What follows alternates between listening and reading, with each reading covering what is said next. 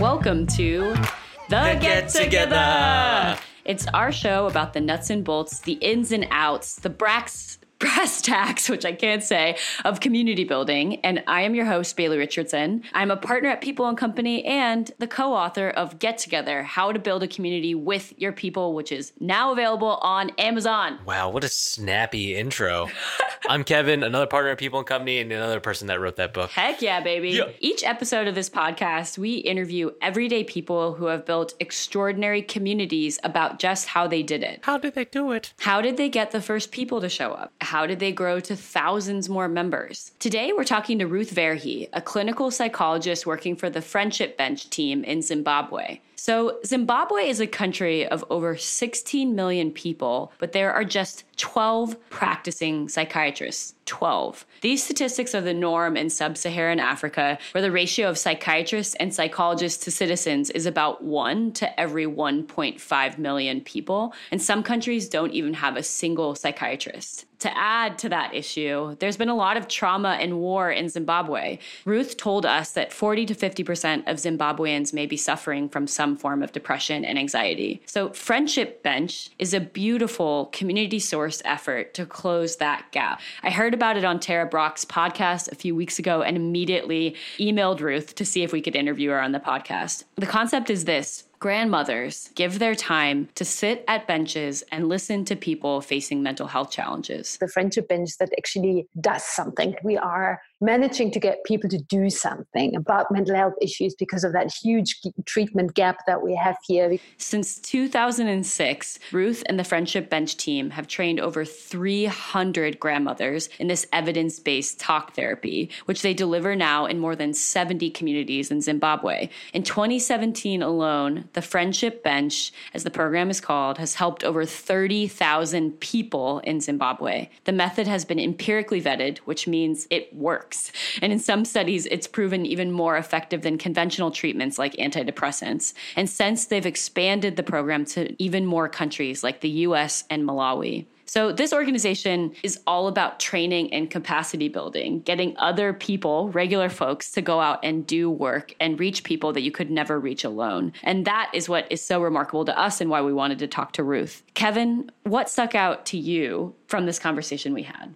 You know, the big thing for me was this sense of responsibility that Ruth and her organization take when they empower these grandmothers, empower these people to talk about mental health in their communities. We sort of analogy we use with community building is that community building is like building a fire. And there's this order of operations. Are you sparking the fire? Are you stoking it? Are you ready to pass the torch? That last stage is so critical. It's about creating leadership roles within your community, whether it's a small community or something you want to expand around the world. That said, you know, truly empowering people to take over and run with it and evolve the community isn't something you just like set up and let it fly. You really have to support people. You really have to support and supercharge leaders. And in this case, when it comes to mental health and therapy, there's a real risk here about doing harm, around not doing as much good as you intend to do if you don't truly take responsibility for these people who you are attempting to train and empower to help their communities. So talking to Ruth about that, I think is inspiring to other folks that might be trying to expand and grow and pass the torch for something that, you know, might not be less at stake where there's a little less at stake and realize, you know, how one should think about as a leader, how to empower and support and supercharge those leaders within your community. Rad. Great. Well, with that, let's get into it. We gave Ruth a phone call in Zimbabwe. Ruth, where you at? So one of the things that Kevin and I have realized through having tons of conversations with different people who work with communities and on community work is that we always like to say, you can't fake the funk. As an organizer, as someone who does the work, people usually have very personal and powerful reasons for working with the communities they work with.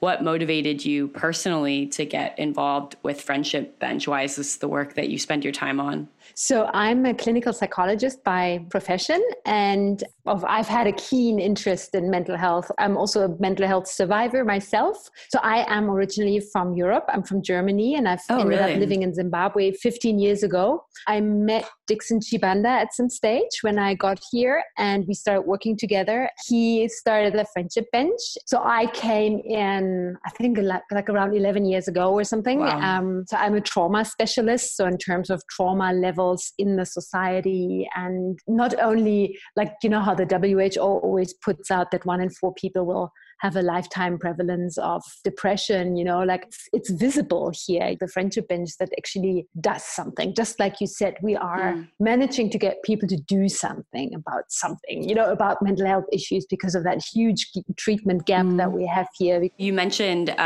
it's Dixon Chibanda who started Friendship Bench, I think in around 2006. But could you tell us a little bit about just the early days of the organization and how it caught off the ground? Like, how did this thing get started? So he did a master's of public health at that time. And because he's a psychiatrist, his field work was to go, he had an interest in depression and therefore kind of said, okay, my field work is, let me just collect prevalence of depression in a certain township. That time, the government of Zimbabwe had done something that they called a cleanup operation. Authorities decided that basically all illegal structures and illegal vendors had to be removed from town, from townships, etc. And they literally destroyed quite a few buildings, like houses of people, and obviously property as well, and like internally displaced people. And I think there were probably, we estimate probably 1.5 million people affected psychologically by this exercise. And that was around about the time when Dixon did this prevalence study. And I think if I remember correctly, he must have found like about, up to 40%. I mean, pretty often we find up to 35-40% of people suffering from depression and anxiety, which we, like in Shona, the national language here, one of the languages, it's called Kufungisisa. That's what you always see on our website, the Shona term for what we would call depression in English, which literally translates to thinking too much. And because there was no treatment available, but also no awareness. So people would basically just suffer in silence without even knowing that they've got something that can totally be treated. In a society, when you think like nobody knows about these things, then people also don't really go for treatment, but might, because they think too much, present with a somatization. Like was saying, I've got headaches. And if you go to a primary care clinic and the nurse doesn't know anything about a depression and just hears the person's headaches, will give the person a painkiller and send them away, right? So so we figured something has to happen. And then so he started with like a few colleagues, they started this, why don't we do talk therapy, like problem solving therapy. The idea of the benches really came because in that clinic, people were quite welcoming and said, yeah, sure, you can do that, but get a room here. We don't have any place for you, you know? So that's where this, okay, well, then we sit outside kind of idea. As if there's nothing else we can do, so we might as well sit outside on a bench, you know? Yeah. So that's and how I've heard started. Something similar with the grandmothers, which I think when I look back on it now, you know, we're pretty far away from 2006. It's like 13 years later, which is insane. And it sounds to me, when you think about the concept of grandmothers sitting and listening to people with small amounts of guidance and wisdom, which you guys train them on, which we'll get into, it seems to make so much sense. Like, it's almost like a beautiful creative aha moment of the right people and the right design. The grandmothers were also kind of, what I've heard is there were 14 grandmothers who were just available to do this work. Is that correct? Or how did those first 14 women come into your guys' world? The primary healthcare system here is quite smart. It's actually in a lot of the neighboring countries, it's the same way. They've got something that they call lay health workers, which are really people with no formal education that help out in a clinic. So a primary care clinic here hardly ever has a doctor, definitely never a permanent doctor. There's maybe a doctor coming to visit once a week or some, depending on what clinic days they focus on. So they might have a TB day or whatever, an HIV day or something. But usually a primary care clinic is so small that you have maybe a couple of nurses working there, and then nurse aides and HIV counselors and these lay health workers.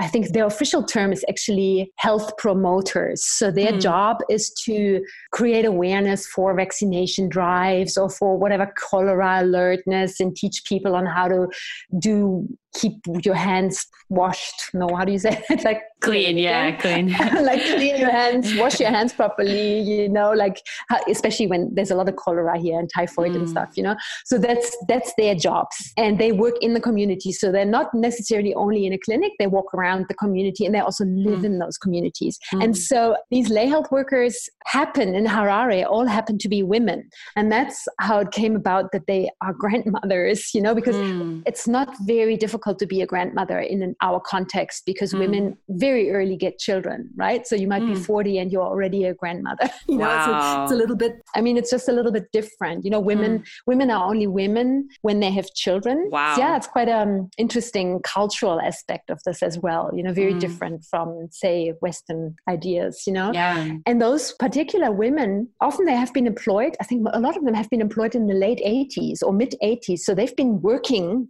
on this job forever, if you come to think of it. So they kind of grew old on their job as well. Because that's an interesting thing that we found, that these grandmothers are very stable. They don't rotate jobs. They don't leave the job. They stay, And that is often people ask us, why do you have these old women? Did you hire the older women? And we're like, no, they were just there because they've been doing this job for such a long time. And the fantastic thing is, because they live in their community and they've been working in that community, they know the people. And they've got this amazing authority. So also cultural concept here is the elders are very respected. And within this cultural concept of being so respected, they've got the authority to literally walk into a house and say, yo, I haven't seen you in the clinic for a long time. You don't look good. You come with me now, So it's very amazing how they can just do that. And they get called in and people trust them. And so I think there were just so many very, very lucky circumstances that came along, or that came together, that made this whole Friendship Bench such a success story, Do you know how you first approached these grandmothers? So they're coming in and doing other work in the clinic, and then you're basically asking them to open a new line of work. Was it them kind of personally volunteering because this issue mattered to them, or were you able to talk to sort of the organizers in those clinics to give you some of their hours? How did you breach the first group and bring them on board? So it was more of a, hey, there's another job here for you, or there's another training here for you. And by now we've trained like more than 300 grandmothers, and issues of understanding that they are not supposed to give advice, because that comes with, I'm the elder, I know better, I'll tell you what to do and how to do it, right? And problem-solving therapy is completely removed from that. Problem-solving therapy is about me helping you to find your own solutions to the problems that you choose and that you define. I heard Dixon Chibanda saying one of the key parts of therapy is the holy cow moment in an interview. And it's when you realize what's most important to the patient and you can hear the thing that they're trying to think about. Instead of guiding them or instead of saying, hey, let's talk about this, you really have to find the point that it most matters to a patient. Yeah, and I think it's all about enabling the client to find important for them, but to also kind of help them find their own way of looking at things, Yeah. So after that initial kind of, okay, I want to give advice. No, we're not giving advice anymore. We're going through that process of solving a problem. The grandmothers actually reported back to us that they use this new skill even in their own families, which means a lot, which means when a grandmother comes to me and says, hey, it helps me dealing with my own children or my grandchildren or my neighbors or something, then I know we've reached something, And then they very, very fast understood that the skill of guiding someone through problem-solving therapy, and that includes active listening, that includes asking the right questions, helping someone to formulate what's going on in their lives, that helps them in their other kind of work. What does the training look like for the lay health workers? People come with very little formal education. So we figured we'd have to do psychoeducation. That means we start out with what is counseling, counseling skills, confidentiality, all that stuff that's common sense in a way. And then how to psychoeducate on what we call common mental disorders, which really subsums the anxiety and depression and PTSD and substance use, and put this in the context of a society that is highly stigmatizing towards mental health issues.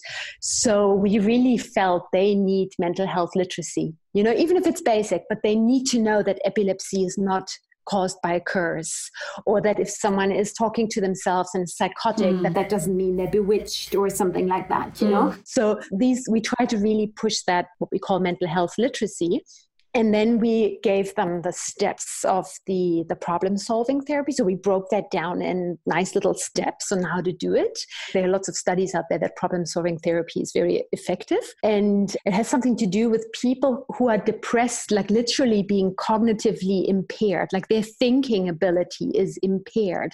So it's really complicated for someone who's depressed to solve a problem. And that's why problem-solving therapy has been created to help you basically to get that experience of, oh, I can solve this problem, you know, and I think the trick here is to understand as well. And sometimes we just like to give some examples for that. So imagine you're maybe a mother of 5 children and you haven't paid rent and you're going to be evicted from that room, and your husband is working in a mine somewhere and you have no income, and your 15-year-old daughter is pregnant and nobody goes to school and you don't know how to feed children tomorrow, you know, that kind of so many problems that it seems so overwhelming that anybody would just say, well, I don't know what, there's nothing I can do. I'm losing it. I'm totally hopeless. And there's a concept in psychology that is called learned helplessness. I don't know if you've ever heard of that. It's quite an interesting concept. If you constantly get frustrated and whatever you try never works out, most of us will give up. And that's exactly, I think it's a perfect, almost like lay explanation for what depression can be. It's like you have no motivation,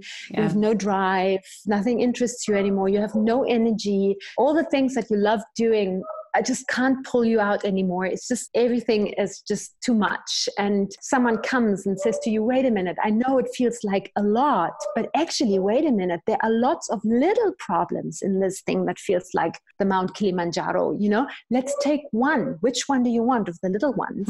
And then people figuring out that they can actually solve a little problem. And again, the emphasis here is on the client chooses what they want to work on, and getting that experience of, wow, I have to find this. I understood that this is a small problem. I've come up with solutions, and I've come up with a super detailed way of getting to my solution. And I can actually carry that plan out and come back next week and say it worked, you know, makes such a difference in someone's life. Could you tell me about one of the grandmothers, why they enjoy the program so much? The grandmother is a person who's got time, right? Like it's someone who's not going to say, hey, I have to go back to work. Like, stop, can you stop talking now or something? It's just someone who's there and patient and will nod, and you somehow think they will understand what you're talking about. Maybe they haven't had your experience, but it doesn't matter. But they're just like understanding. And I think our training helps them to be non-judgmental, because that's another one of the counseling skills, you know, to be non-judgmental, because after all, we all know that grandmothers can also be very judgmental, you know, and very sort of strict in their, rigid in their ideas, you know, but because they're in the context of this is my work, I'm helping someone, they feel quite powerful. I was super interested in the lay health workers or the grandmothers' mental health themselves, because, you know, like if you are living in very difficult circumstances, like they don't have a high income, they've got like a little bit of a minimal money that they get. Like I said, same living conditions, they're often afflicted by the same problems, or their family members are afflicted by the same problems that their clients bring to them. And there's not a lot of like in my profession, what I would call protective factors. I felt, this might take a huge toll on their own mental health, you know? On the grandmothers, yeah. On the grandmothers. So that was my worry, especially because people do experience a lot of stuff here. There's a lot of trauma. There's a lot of stuff that people go through. And so I did a study on their mental health. I wanted to see what are their rates of depression, what are their rates of PTSD themselves, for instance, you know, whether that's personal PTSD or witnessed or job-related PTSD stuff. And they came out as being super resilient, which is like, it blew our mind, you know, and we're so happy to see that, how little the prevalence of common mental disorders was in the group of grandmothers. And we're thinking, like, not that we know exactly, we have to go deeper into this and study it more, but part of it is definitely is if you help someone, it helps you. One thing you said in another interview was that this organization and this effort is all about capacity building. So building the capacity of others to do this work in their neighborhoods and their own communities. In the very beginning, what was the training like? What was the capacity building like? And what have you done to make it scale so that it can reach so many more people? right in the beginning, I wasn't there. So I get my timeline wrong there as well, because we never thought that it would be important to explain to someone what we did in the beginning, so we kind of just did. But at some stage, we got money to do this clinical trial and from a Canadian organization. And the moment that came through, as in we've got the grant, we need to do this, it obviously became extremely important to streamline the training and to get the whole idea of, okay, this is not just like a handful of people, this is now a big thing, and it has to be very replicable and it has to be solid, etc., etc. And then that's basically when I sort of build up this whole training material that we also have used in all the other places. I wrote a big manual and tried to make it very user-friendly and set up like a training concept around it, like how you would do adult teaching, but with the context as well. It's like when we trained those lay health workers, we're not teaching someone who's 25 and has been in school all their lives. These were like, I think our oldest person who graduated from the training was 83 at that time. We were able to do like a full day of class work or something, had to be very hands-on and lots of singing and dancing in between. And I mean, it was never our intention to make psychotherapists out of the grandmothers. So that's why I think we push so much for your skills are in, you somehow have a natural empathy skill, you have a natural listening skill, you have a natural, hey, I'm just here, talk to me, and creating connection. And so yesterday when I was at the clinic, there was a visitor with us, and she said, aren't people worried about confidentiality? Because there were like 3 benches, almost like a little shed. It was maybe, 10, 12 square meters or something. So not much space. So definitely you could sit on the bench, and if you wanted, you could listen to a conversation on another bench. And she asked, aren't people worried about confidentiality? What if someone listens in? And we all said, it's not an issue here.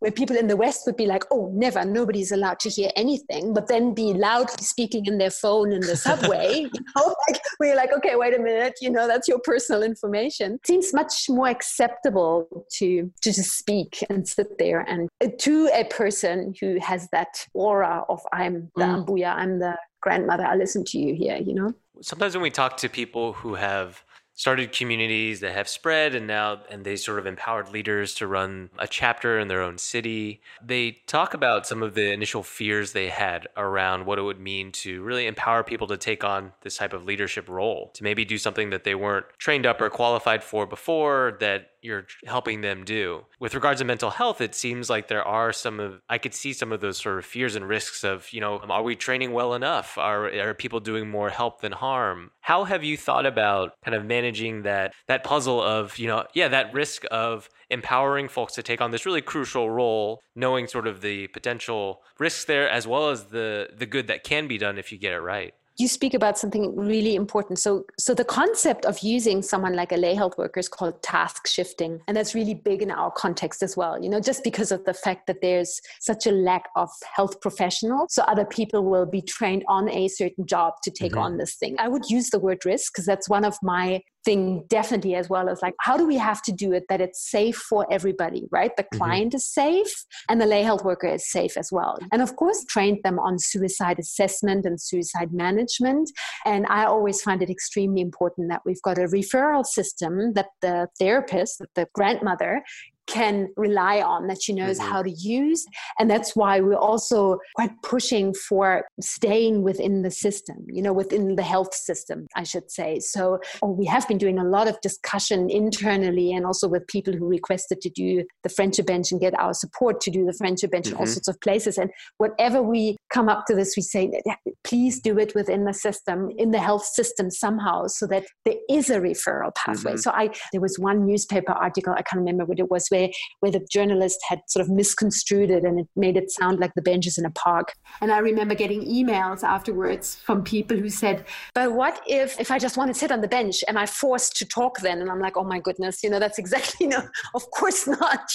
That's why we suggest let's keep it in at least near a clinic or something, if that is a setting. So there is a place where people can go to and get help that is needed. And it's often needed. Like task shifting can only work if people are trained well and supervised, so you need to have these, what we call lower cadres functioning well and contributing to the system. You have to have higher cadres who take the responsibility, basically, we observe, which is also like in hindsight, it makes so much sense, but we didn't think about it. The more the grandmother's working, obviously, the more they have to deal with someone who comes with suicidal ideations, which is very common, the better they deal with it. The less they actually have to follow our quite rigid referral system of immediately run to the nurse, call the ambulance, send them to the psychiatric ward, that hardly ever needs to happen because the grandmothers feel so much more, empowered, I suppose, to, especially with suicide. A lot of people are like, oh my God, if I make people talk about it, they're going to do it, so I shouldn't be mentioning it, or I just say you're not allowed to do it, it's a sin, or,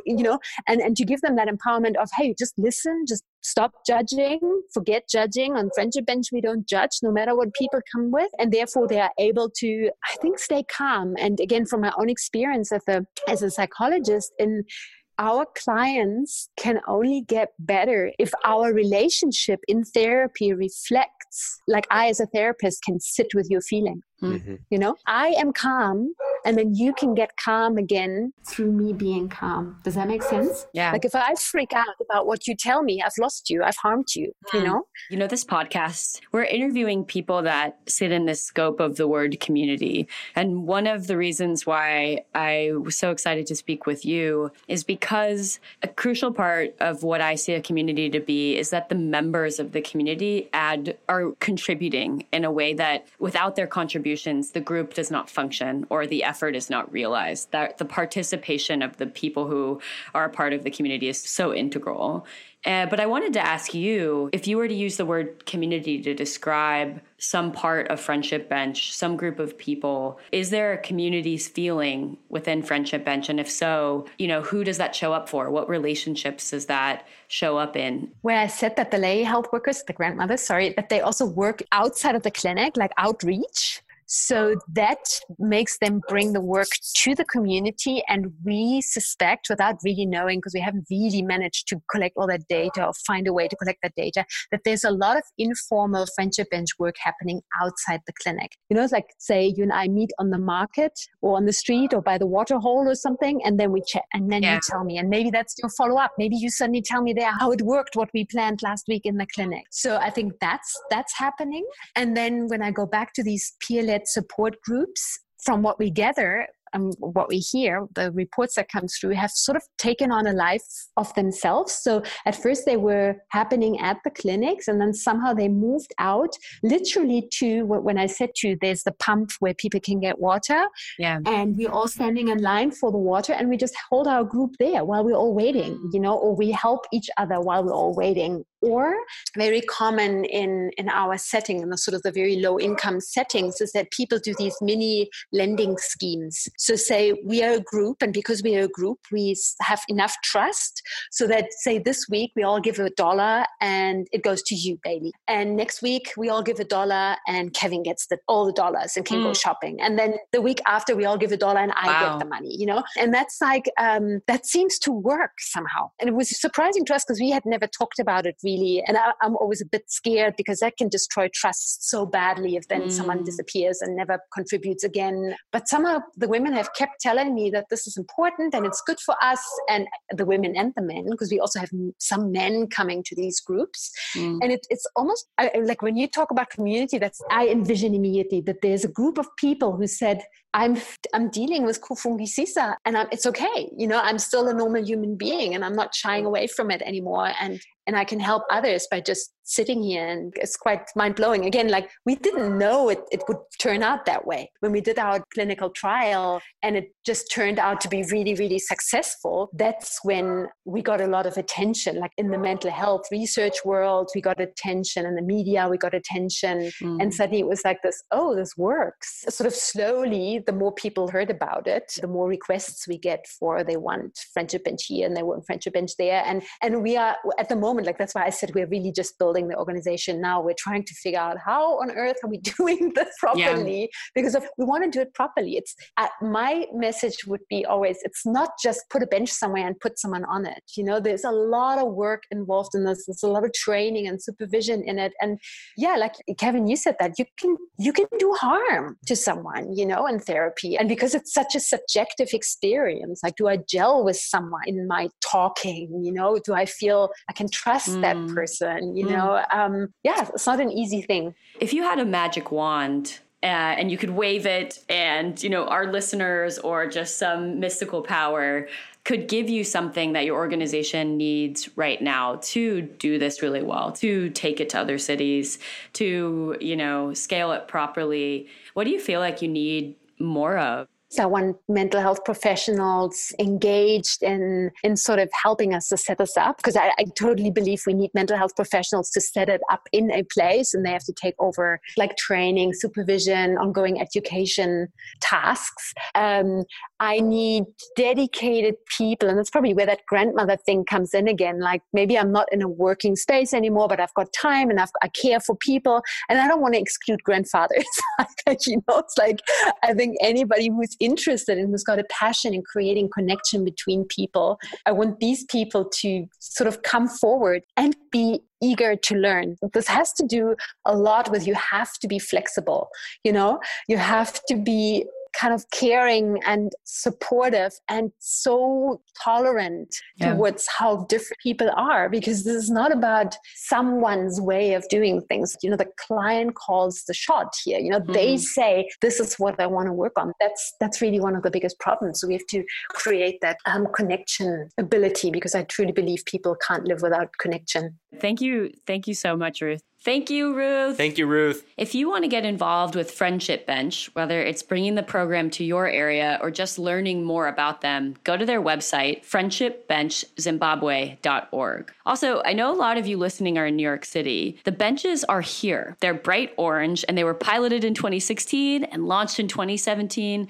They've had about 30,000 visitors come and sit at these benches in New York in the first year alone. If you want to check them out, they're permanent benches in the Bronx, Brooklyn, and Harlem. And there's some pop-up versions of the Friendship Bench in the city too, at festivals, churches, food pantries, parks, and more. So anyway, if you want to check them out and you're in New York City, they're available to you. Yeah. You can find out more about us at our website, peopleand.company. .company, not a .com. .company. And also our book, Get Together, same title as this podcast. Which one came first? Technically, the podcast became before we decided the name of the book. Yeah. Oh. Yeah.